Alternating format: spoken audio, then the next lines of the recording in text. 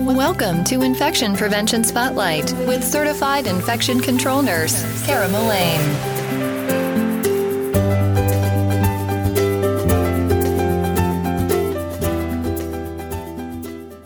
Welcome to the research behind infection prevention, where Dr. Mohammed Yassin provides tough questions to top researchers and leaders in their field. This podcast is a collaboration between Infection Prevention Spotlight and the American Journal of Infection Control. If you're interested to find out more on these topics, please go to the May 2021 edition of AJIC.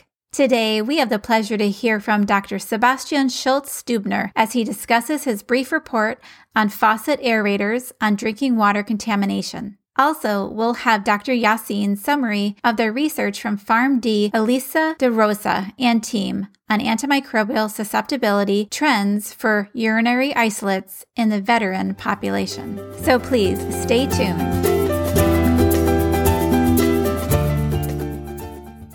The first research we'll be discussing from May 2021 AJIC is titled The Role of Faucets Aerator Kit for Contamination of Drinking Water by Sebastian Schultz-Stubner et al. This is a summary from Dr. Mohammed Yassin. Aerators were reported to be a source of water contamination. The authors tested different aerator designs' effect on water contamination. Water samples were collected before and after aerator replacement.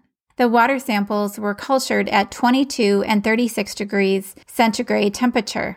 The cultures were reported as colony-forming units, or CFUs, per milliliter.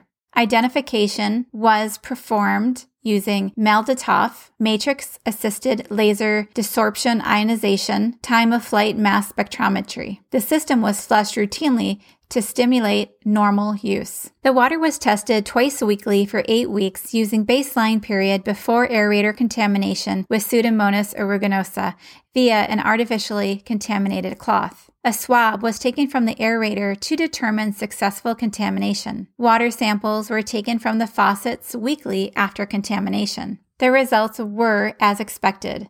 Most of the pathogens were typically environmental water bacteria. The counts were significantly higher before replacing the aerators as compared to after replacement. Samples from the contaminated aerator were positive for Pseudomonas aeruginosa after 3 weeks. There was no difference between 6 and 12 weeks after use.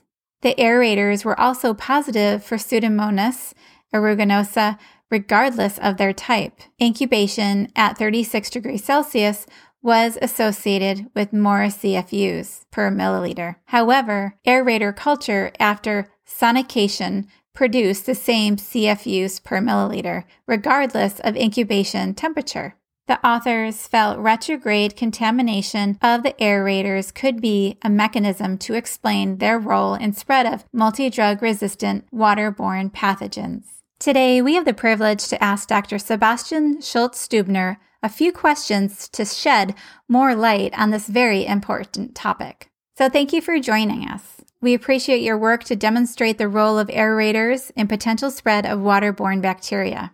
And we do have a few questions that could help our audience and journal readers understand the role of aerators better. So for question 1, do you think shower heads have the same problem as faucet aerators? We did not study shower heads, so I don't have any data for a direct comparison. Faucet aerators are in close distance to the drain, so retrograde contamination is relatively easy. Shower heads are usually not that close to the drain, but other modes of retrograde contamination, depending on people's using habits, are possible. You noted the type of bacteria isolated, but we were hoping to ask about non-tuberculous mycobacteria and Legionella. Have you encountered them in your samples as well? We only published a representative sample to illustrate the diversity of typical water organisms found. In a few probes, we did detect non-tuberculosis mycobacteria, which are considered to be ubiquitous in water. In this series, we did not detect any Legionella, which are oftentimes found. However, the institution was known not to have any Legionella problems in the past, so we would not have expected any. Legionella can certainly harbor in aerator biofilm, so changing them as part of a Legionella decontamination protocol is reasonable. However, the technical aspects leading to Legionella problems are insufficient warm water temperature and stagnation. It seems from the table you had in the manuscript that sonication brought about the same CFU per milliliter regardless of the incubation temperature. Do you think low temperature incubation has a specific value for environmental water or aerator sampling? Traditionally, water samples are cultivated by 22 degrees and 36 degrees Celsius. And this is also the procedure mandated by German drinking water regulations, which we used for our microbiological study protocol. The original idea is that low-temperature colony counts might represent natural water contamination, and higher temperature count might indicate more pathogenic organisms because it simulates body temperature. However, in clinical reality, like in our study, the colony counts are often identical, and the alarm limits are the same anyway. So I believe there is little specific value for low-temperature environmental water samples in general, and no value for aerator samples. You used MALDI-TOF to identify bacterial isolates without using microbiological confirmation. Would you elaborate on benefits and limitations of this approach for environmental cultures?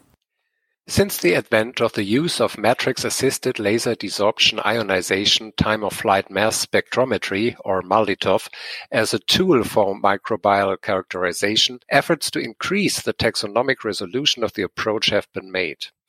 The rapidity and efficiency of the approach have suggested applications not only in medical probes, but in counter-bioterrorism, prevention of food contamination, and monitoring of the spread of antibiotic-resistant bacteria. Strain-level resolution has been reported with diverse bacteria, so I do think that MALDI is a very powerful tool in the analysis of environmental samples.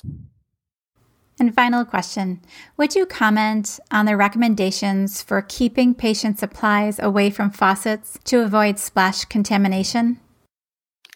Because natural contamination of the aerators occur, and even the best drinking water does not need to be sterile, and some usually non-pathogenic water organisms can produce clinically relevant problems if they contaminate sterile material or medications, we highly recommend to protect so-called clean working areas from splash contamination by either not having a sink nearby at all or using special splash guards.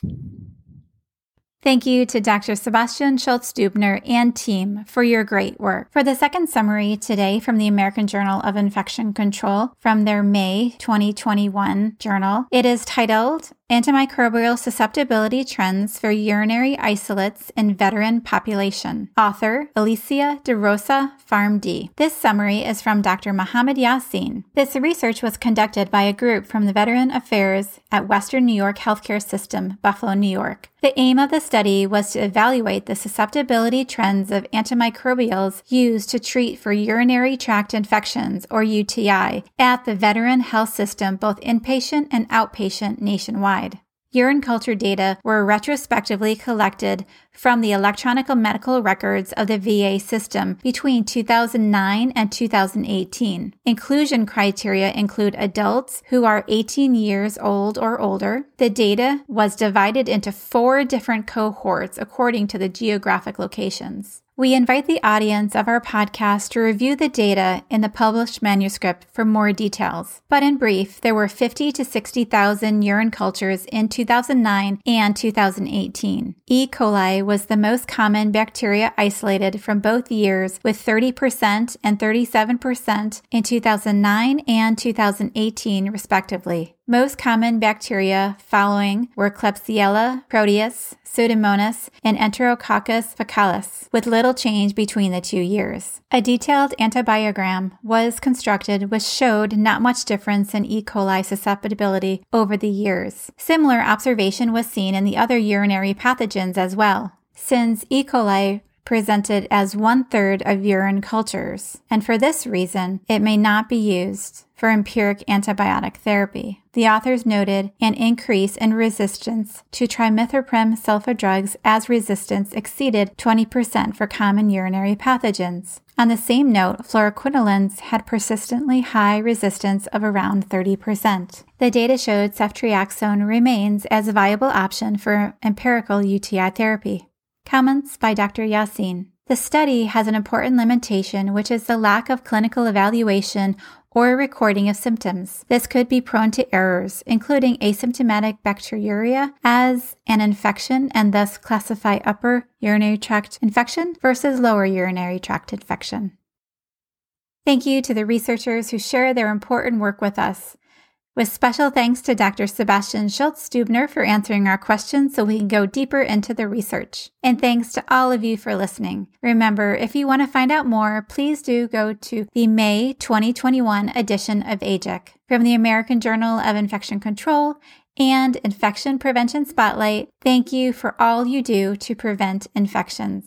Take care, and please remember, wash your hands.